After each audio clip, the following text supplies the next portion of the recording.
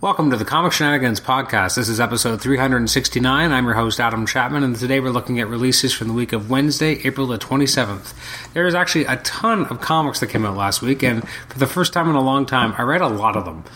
Most of them Marvel by the looks of it, but I did read a lot. The books I did not get a chance to read, that's right, we're jumping right into this episode, include Art Ops, Batgirl, Black Canary, Deathstroke, Grayson, which I completely missed, Jacked, Harley Quinn, Justice League 3001, Omega Men, Secret Six, Teen Titans, We Are Robin, Micronauts, Strawberry Shortcake, that's right, I mentioned that one, X-Files, Saga, Angela, Queen of Hell, Marvel Universe Ultimate Spider-Man Contest of Champions #2. That's the longest title ever. Maybe not ever, but it's pretty long. Unbeatable Squirrel Girl and X-Men Worst X-Man Ever. So if that's what I didn't read, what the hell did I read? Well, it's a ton of comics. In fact, I think I added up. It's about 25 comics, and I like to keep these reviews episodes relatively brief, usually 10 to 20 minutes. So in order to do that, we're going to have to do a super ultra speed round. Which is going to be ridiculous. So let's see what we can do about this. First up, we have, All New Wolverine #7. I really, really dug this. I thought it was a really good issue. Since this book began, I think it's been a really solid read. This issue is just really, really good and really unexpected. It's written by Tom Taylor, artwork by Marcio Takara. It has a great kind of opening where kind of showing Laura dealing with, when Wolverine was trying to take off once, and dealing with these kind of feelings of abandonment, potential abandonment, because he didn't actually leave. And then she has this crazy team up with Squirrel Girl, which is just so ludicrous yet extremely well done.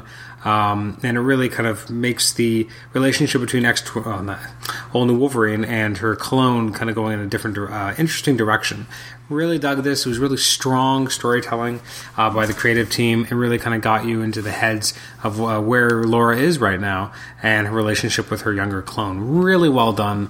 I'm going to give this an 8 out of 10. I think it was an extremely solid read, and I think since the beginning this book has just been a real joy. It's been a really interesting book. I'm not even a huge X-23 fan or Laura Kinney fan, but this book has really made me appreciate her, and so has Dennis Hopeless's take on All New X-Men as well. Next up is Amazing Spider-Man. This is issue 11 by Dan Slott with artwork by Giuseppe Camuncoli. Not a huge fan of this. I just felt like things just kind of happened and it didn't really feel that earned, and the writing wasn't that solid. I don't think we really got much, and friends of the show, Dan Gabosden, he runs the Amazing Spider Talk podcast, and he had an episode that he talked about with this issue with Mark Giannacchio, and they really kind of hit the nail on the head that this issue is a lot of setup. It's a lot of teases for upcoming things, but doesn't really do a lot on its own. And even the big kind of ending isn't really an ending, it's just setting up when we'll see the next appearance of the Zodiac. So I'm going to give it a 5. The artwork I liked by Camuncoli. Something that's got a nice kind of modern look to it. I mean, Camuncoli generally does, but I've really enjoyed it. His art, at least. The story, not so much. Next up, we have Assault on Pleasant Hill Omega #1 by Nick Spencer and a few different artists. I guess who's the primary artist here? We've got Daniel Acuna with Angel Unzueta. This book was an odd one. It felt like it was a lot of different stories being told, because you have the main story, well, not even the main story, you have the story of Zemo versus Steve Rogers. You also have a story of what's going on with Kobuk. You also have this, random story of Quasar, which I didn't see coming. You also see a setup to the Thunderbolts, but not all the setups are even that well handled.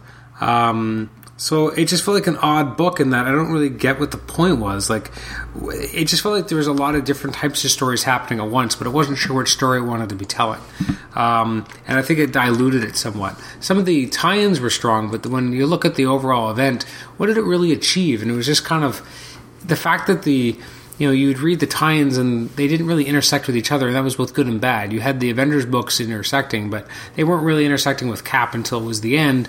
And then Cap was kind of the thoroughfare. Like it was an oddly paced event. Overall, I think it did have its moments, and I thought the ending, again, had its moments, but then you had a lot of epilogue that I don't know if it was really solid enough of an epilogue to really feel like it was earned.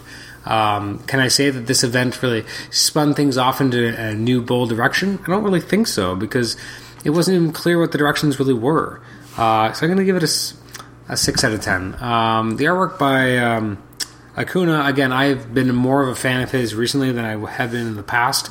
I think it just sometimes is based on which title it is. I think the problem with my history with Acuna has been that my first real interaction with his art, I think, was when he did The Flash, when Wally West had kind of returned to being The Flash after Bart Allen was murdered. And he returned, and I think Mark Waid was writing it at the time, and it just wasn't good. The story wasn't solid, but also the art was just not a good fit. But ever since, whenever I've seen Acuna's stuff, I've actually started to enjoy it a lot more. So I think that maybe there's just certain types of storylines, certain characters, his pencils or his art isn't the best fit for, and there are some where it is. So sometimes it really works, and sometimes it doesn't. I think it's that simple. Next up, we have Batman 51. This is the end of the Scott Snyder and Greg Capullo run. I thought this was serviceable, but I don't know if I really cared for it. I get it's supposed to kind of be Batman kind of reacquainting himself with his city, and but I wasn't a huge fan of it, and I just found that as a done-and-one, it left me a little cold. Which was surprising because I was excited to read, what their last story was, and I liked that it was quieter. I just don't think it was necessarily that interesting or entertaining.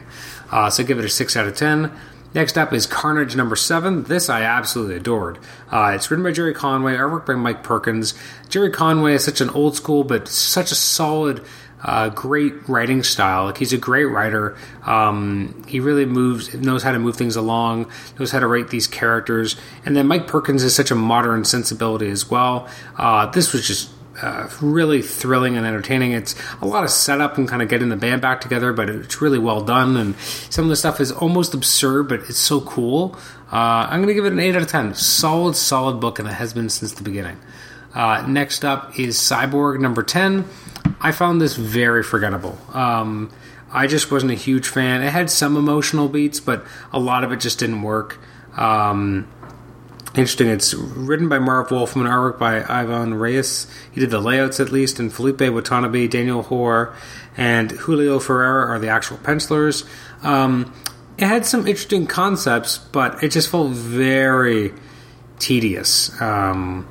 Again, there were some really interesting aspects in the more emotional kind of character-centric moments. I think worked. I just don't think there was enough of them, and there was enough of this kind of weird bait and switch that didn't really work. So I'm going to give it a 6. Next up, we have Daredevil number 6. I really don't even know what to think of this. I'm going to give it an 8, I think, because I did think it was well done. I continue to think that the artwork on this book is really good. It's not by Ron Garney here. Instead, it's by Matteo Buffagni, who I wasn't as huge a fan on when he did Amazing Spider-Man recently. However, it made me realize, as much as I really like Ron Garney's artwork, Matt Milla is really a huge part of what's making this book pop for me right now on a visual sense, because his colors are just gorgeous. The story by Sewell is definitely entertaining and interesting, because we get to see a whole new kind of take on the Elektra-Daredevil relationship now that, am I missing something? But they still haven't revealed how Matt did this.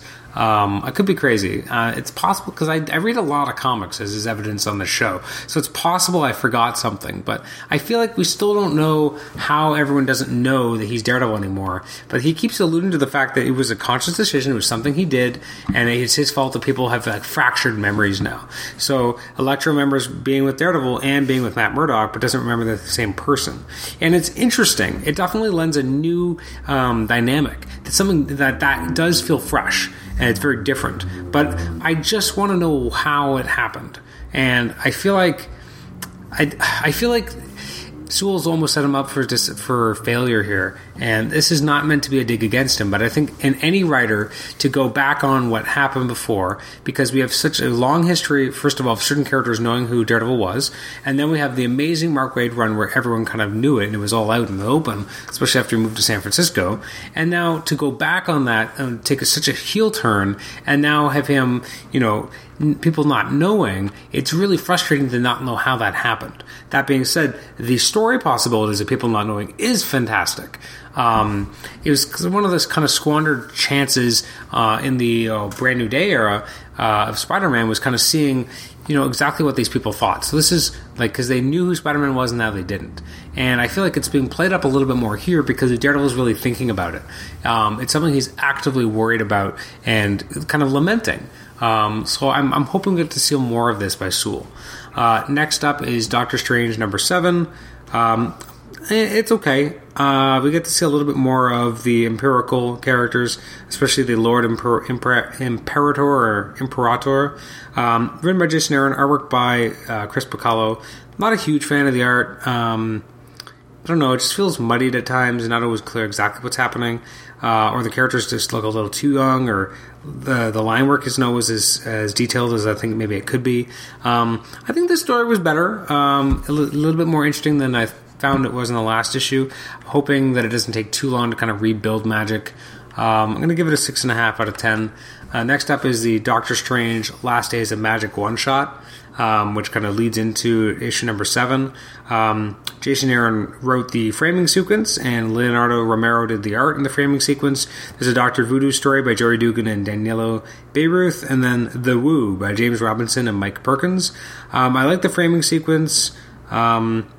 I did enjoy the issue. I thought it was at times a little long, but I thought it was entertaining, and Perkins' artwork is brilliant as always. I'm gonna say I think I enjoyed it more than issue number 7 of Doctor Strange, so I'm gonna give it a 7 out of 10. Next is Drax number 6. This remains kind of a fun romp of a book by CM Punk and Cullen Bunn, with Scott Hepburn on the breakdown, Scott Hanna and Scott Hepburn on finishes. It's a fun, fast-paced, frenzied Drax story.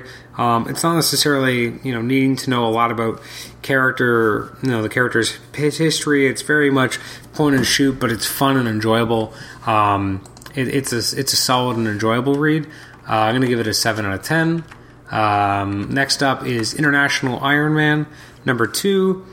I didn't really care for this. The artwork by Maliv, I think, is it doesn't quite look right. I don't really think this looks like any Tony Stark we know. It's good art, but I just don't buy that this is Tony Stark. Something doesn't quite jive with me. The action sequences aren't as clear as they could be later on. I'm just not that big I'm not that interested in the actual storyline that Bendis is doing here, which is interesting because for the most part I had been enjoying his run on the main book, but here I found it kind of tepid and not that interesting. And if they're going to get to the point of the fact that Tony is adopted, get there already. Find out more about your parents faster. I just feel like it's a little bit too much of a slow burn, and not one I'm super invested in at this point. And part of me just wishes, can't Tony's dad just be a dude? Does it have to be somebody? I guess it has to be, but because it's comics, just like in the Star Wars, and you're not just part of any family, you're usually part of a Skywalker family. So anyway, Justice League 49. I liked this, but again, I found it frustrating because, well, it's interesting. I think I'm frustrated for the same reason I enjoyed The Rogue War, which was a storyline about 12 years ago in The Flash by Jeff Johns. Because in that book, it started off with you were telling a certain story about the Rogue War. So you had the two factions of rogues fighting each other, those who had reformed versus those who hadn't. And then the Top showed up. This is from memory, so forgive me if I'm wrong. But I believe the Top showed up, and then he kind of corrected some of their memories, and then Zoom showed up, and then Professor Zoom showed up, or something like this. Like a lot of stuff like that. And then Barry Allen showed up. So every issue you had this escalation, but you also had this transformation as the storyline became something more than what it was before. It was evolving into what the story that Jeff Johns actually wanted to tell. So we started off with X versus Y. And by the end, you weren't dealing with that anymore. you're dealing with Z plus M plus N. Like it was a completely different equation, but it was a natural sequence from where you started, but it was a little strange. That's how I feel about Justice League in this Darkseid war, is that you started off with, being relatively simple. Darkseid versus Mobius. Okay. And then you had Darkseid dying, and you had all these other characters taking on his aspects, and they're fighting Mobius. Et cetera, et cetera. And it just feels like we're having, there's almost too much happening, but at the same time, when things happen, it's escalating and evolving the conflict, but it doesn't always make as much sense. Whereas when I read that Rogue War storyline in The Flash, it felt like every issue is just, you're ratcheting up the stakes. It was becoming something exciting. You were like, oh my god, how is this? What's going to happen next? It was this crazy escalation. Whereas when I read this Justice League storyline, I just feel like, what's going on? What's the point? Like, it almost feels like it's losing me because I'm not really sure what the point is anymore. So here, you have Lex Luthor empowered with the power of Darkseid, and he's able to go up against Mobius. It ends up being Steve Trevor, who was abducted but transformed not even in the main book, and he appears to be the one who kills Mobius, and now he's going to destroy everyone, and it's just like, wait, what? And I just feel like there's a lot of heel turns here, and almost too much things are actually... There's too much going on and not enough going on at the same time. We have the birth of Superwoman's child, we have the CSA doing their own stuff. Like, this is the 9th chapter. There's one chapter left, and I'm not even sure what's happening. It's written by Jeff Johns, artwork by Jason Fabok. Jason Fabok's artwork is absolutely gorgeous. If he could do every issue of Justice League forever, that'd be great, because his artwork is absolutely gorgeous. If only the story he was illustrating was better. I would say it's more like a 9 out of 10 for the art, and maybe a 5 or a 6. Maybe a 5 for the story overall. So 5 plus 9 is 14, so it's still a 7 out of 10, but it's heavily weighted for the artwork for me. Next up is Moon Girl and Devil Dinosaur. This book I find absolutely charming. I wasn't sure when the book started, but it's so enjoyable. It's written by Brandon Montclair and Amy Reeder, artwork by Natasha Bustos. This is just a really strong portrayal of the main character, her interactions with her family, her interactions with Devil Dinosaur, and finally going up against the Moon Men or whatever, or these, I forget what they're called, but these cavemen. The last page is absolutely tragic. Like, the look on her face, on the main character's face, as she sees that the Terrigen Mists are there, and she didn't have enough time to prepare, and she's so nervous and scared, and then she turns into the cocoon, and the Devil Dinosaur just takes it home and watches over it and is nervous and scared. Absolutely heart-wrenching. Like, it's not, I just found that very affecting. I think this is an 8.5 out of 10. Like, an absolutely brilliantly crafted book. The main character is precocious but adorable. The way in which Devil Dinosaur is written is really a lot of fun. The artwork is great. We've got so much story in 6 issues. I'm going to give this an 8.5. Like I said, this is absolutely worth reading. Next up is Miss Marvel. This is issue number 6. I enjoyed this, but not as much as I had previous issues. But I did like kind of the ending. It's written by G. Willow Wilson. Artwork by Nico Leon. The art remains. There's a certain visual style that this book has had since the beginning, and this continues it. It's really nice to see Miss Marvel's sibling or her brother get married. We get to see her kind of realizing that she can't be everyone to everyone, everything to everyone, and she has to be able to prioritize and can't lose herself. The whole kind of plot with the replicants of her, that's not the strongest aspect of the plot line, but how it moves the characterization forward is strong. So that's, I think, what helps save the issue. And then seeing Tony Stark and Miss Marvel confronting each other was kind of enjoyable as well. I'm going to give this a 7 out of 10.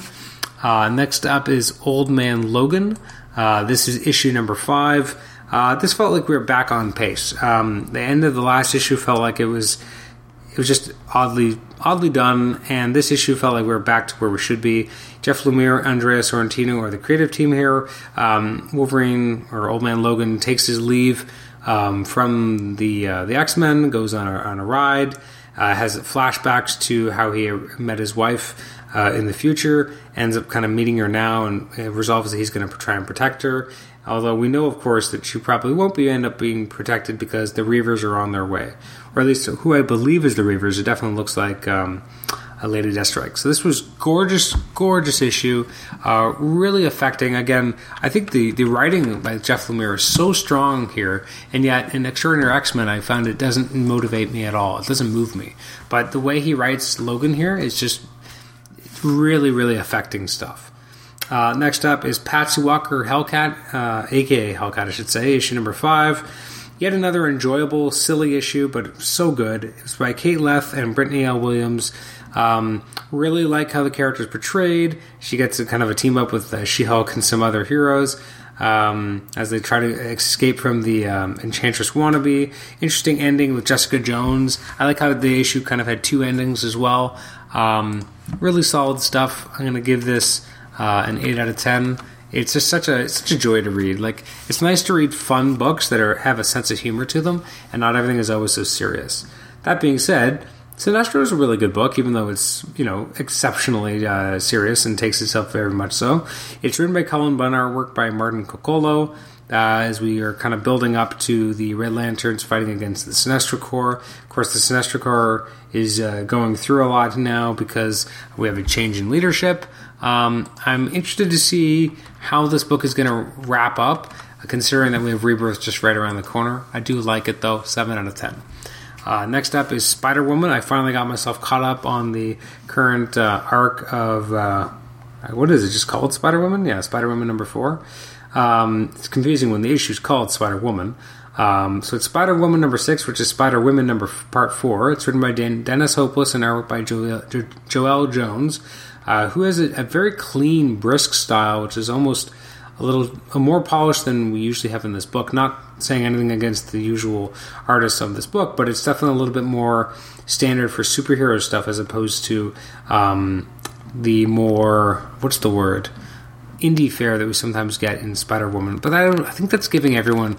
I feel like that's being unfair to every artist involved, both this one and the regular artist, Rodriguez. I will say it's a different look. The colors pop in a slightly different way, but it's still a very entertaining book. Excited to kind of see where they go from here, as we still have 4 more chapters to go. But it feels like we're moving along naturally. I have to say, I like that every chapter of the series feels like it's still moving that character's particular story forward, and that's definitely how I felt about this issue of Spider-Woman.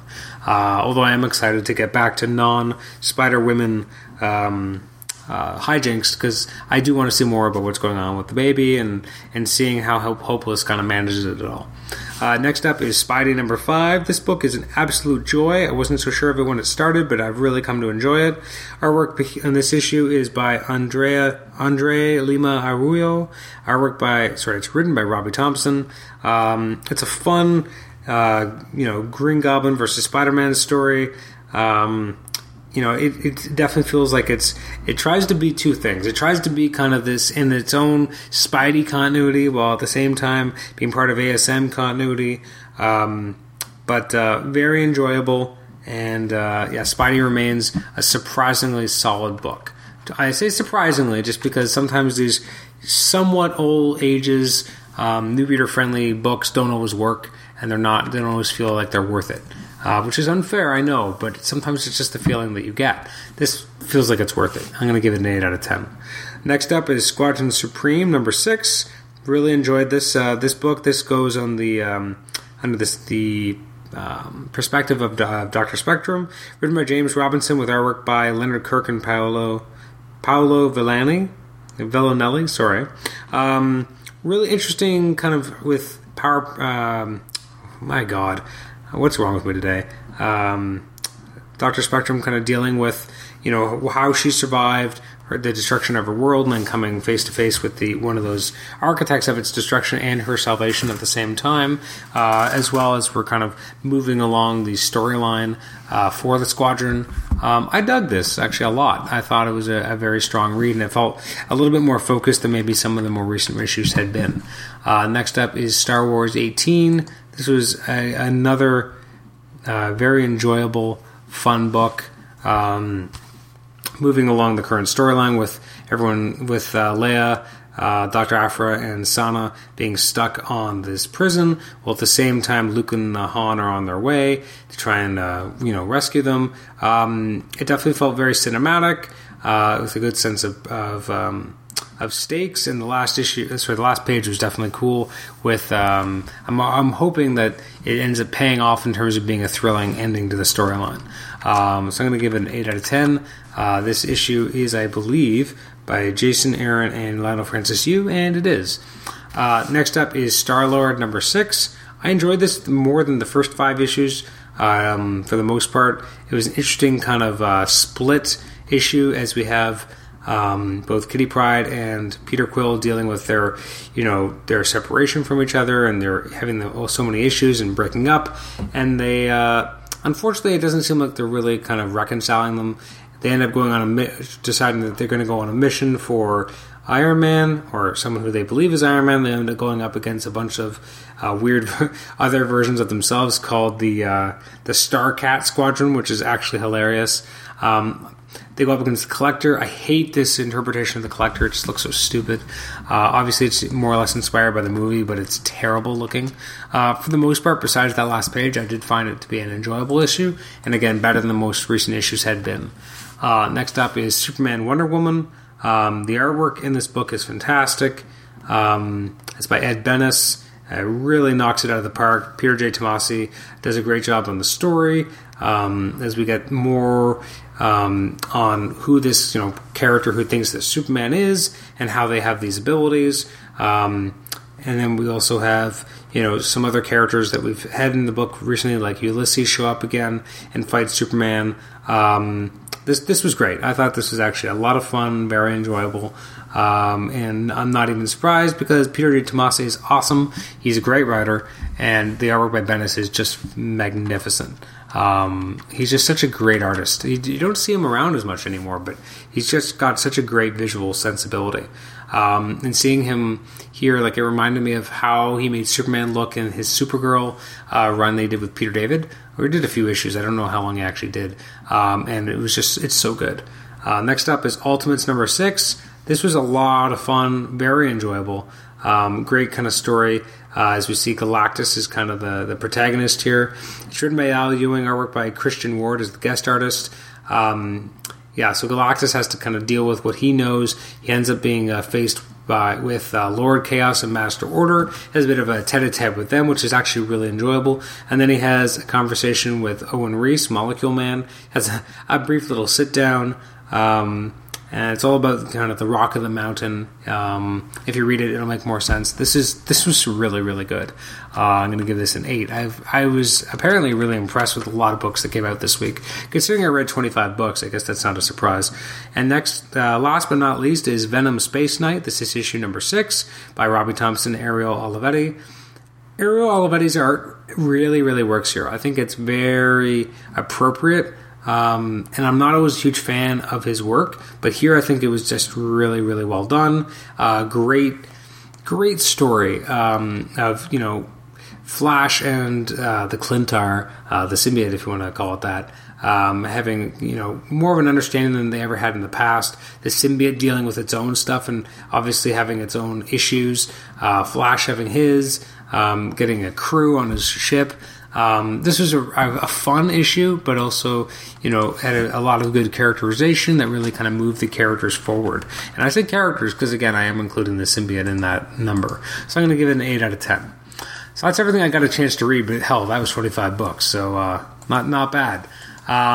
Moving forward next week, or tomorrow, May 4th, some of the following highlights are coming out. We got the Batman and Robin Volume 7 trade paperback, Robin Rises, another chapter of Final Days in Batman Superman, a new issue of Detective Comics, Flash 51, the Gotham Central Omnibus hardcover. Oh, I so totally want this, but I have the hardcovers and cannot justify buying the omnibus unless I sell these hardcovers. So if anyone wants these hardcovers for like $100, let me know. You can have my original hardcovers for Gotham Central because I really want to get this omnibus.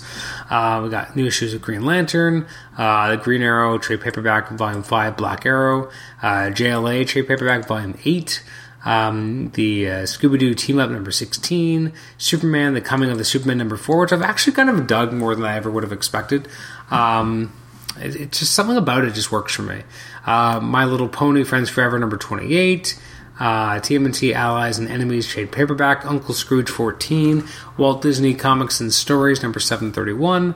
From Image, you got the new issues of Revival, Saints, Violent, Walking Dead, Wicked and Divine, Wolf. We've got the Fuse trade paperback. From Marvel, we've got new issues of A-Force, All New Inhumans, the first trade paperback for All New X-Men, The Inevitable, Ghosts of Cyclops. We got the Amazing Spider-Man Omnibus Volume 1 new reprinting, collecting the entire Stan Lee and Steve Ditko run. That's a lot of issues, but it's great. What's nice about the newer volumes of the omnibuses that they're reprinting is that they're using thinner paper. The original one I have is very, very thick paper, so it's a super heavy, large tome.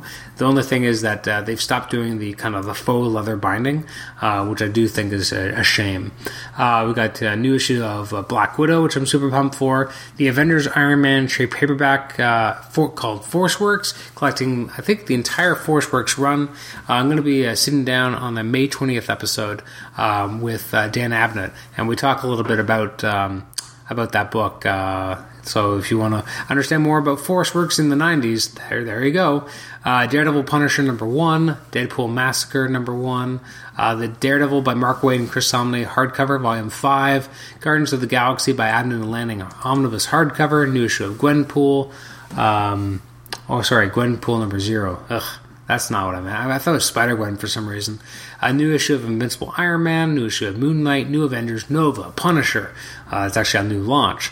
Scarlet Witch, Spider-Gwen, Spider-Man 2099, Thunderbolts has its new launch with our recent friend of the show, Jim Zub, who was on our last episode 368. May the Zub be with you on May 4th, as he has 3 different projects coming on stands all in one day. A new issue of Uncanny X-Men. There's a reprinting of the Uncanny X-Men Omnibus hardcover, Volume 1, as well as X-Men 92 number 3 and the X-Men Days of Future Past prose novel mass market edition. So that's everything coming out tomorrow on Wednesday, May 4th. Upcoming episodes, we have episode 370 will be coming out on Friday, May 6th. That's our conversation with the Bunker creative team of Josh Fialkov and Joe Infernare. That's by Oni Press. That was a really fun episode to do. Great guys, and The Bunker is a fantastic sci-fi book that you really should give a shot. I think they're up to issue 17. It is going to be ending soon, but it's worth picking up in trade or any way you can get your hands on it, because it is a really well done book. Episode 372 coming out the following week on the 13th of May will be our spotlight on Captain America Civil War episode, and then, as I said before, episode after that, 374, will be our conversation with Dan Abnett. And from there, I'm not really sure what the schedule exactly is going to be. We have upcoming episodes coming up with John Semper Jr., who is the head story editor for the Spider-Man animated series in the 90s. He's going to be doing an episode coming up. We have an episode coming up with Paulo Rivera, who's an amazing artist and painter. We're working on scheduling with Peter David. That's not yet confirmed. And so we have a few other things coming up. But yeah, so we have some great episodes coming up in the next few months. We might be slowing down a little on the around the interview episodes soon. My work schedule is going to be changing, and it may not accommodate doing the interviews as much as I would like. But we'll have to see. We do have a busy summer schedule for the show anyway, as we slowly ramp up towards episode 400 coming out in August, which I know is 3 months away, but man, we're almost at episode 400. I mean, that's a pretty crazy milestone. I'm excited about that. But in the meantime, make sure to check out our next episode with the Bunker Creative Team on Friday, May 6th. Thanks again for joining me today. You can email me at comicshenanigans@gmail.com, like the show on Facebook, rate and review us on iTunes, subscribe to us on iTunes, and you can also listen to us on Stitcher. Thanks again. We'll catch you next time. Bye-bye.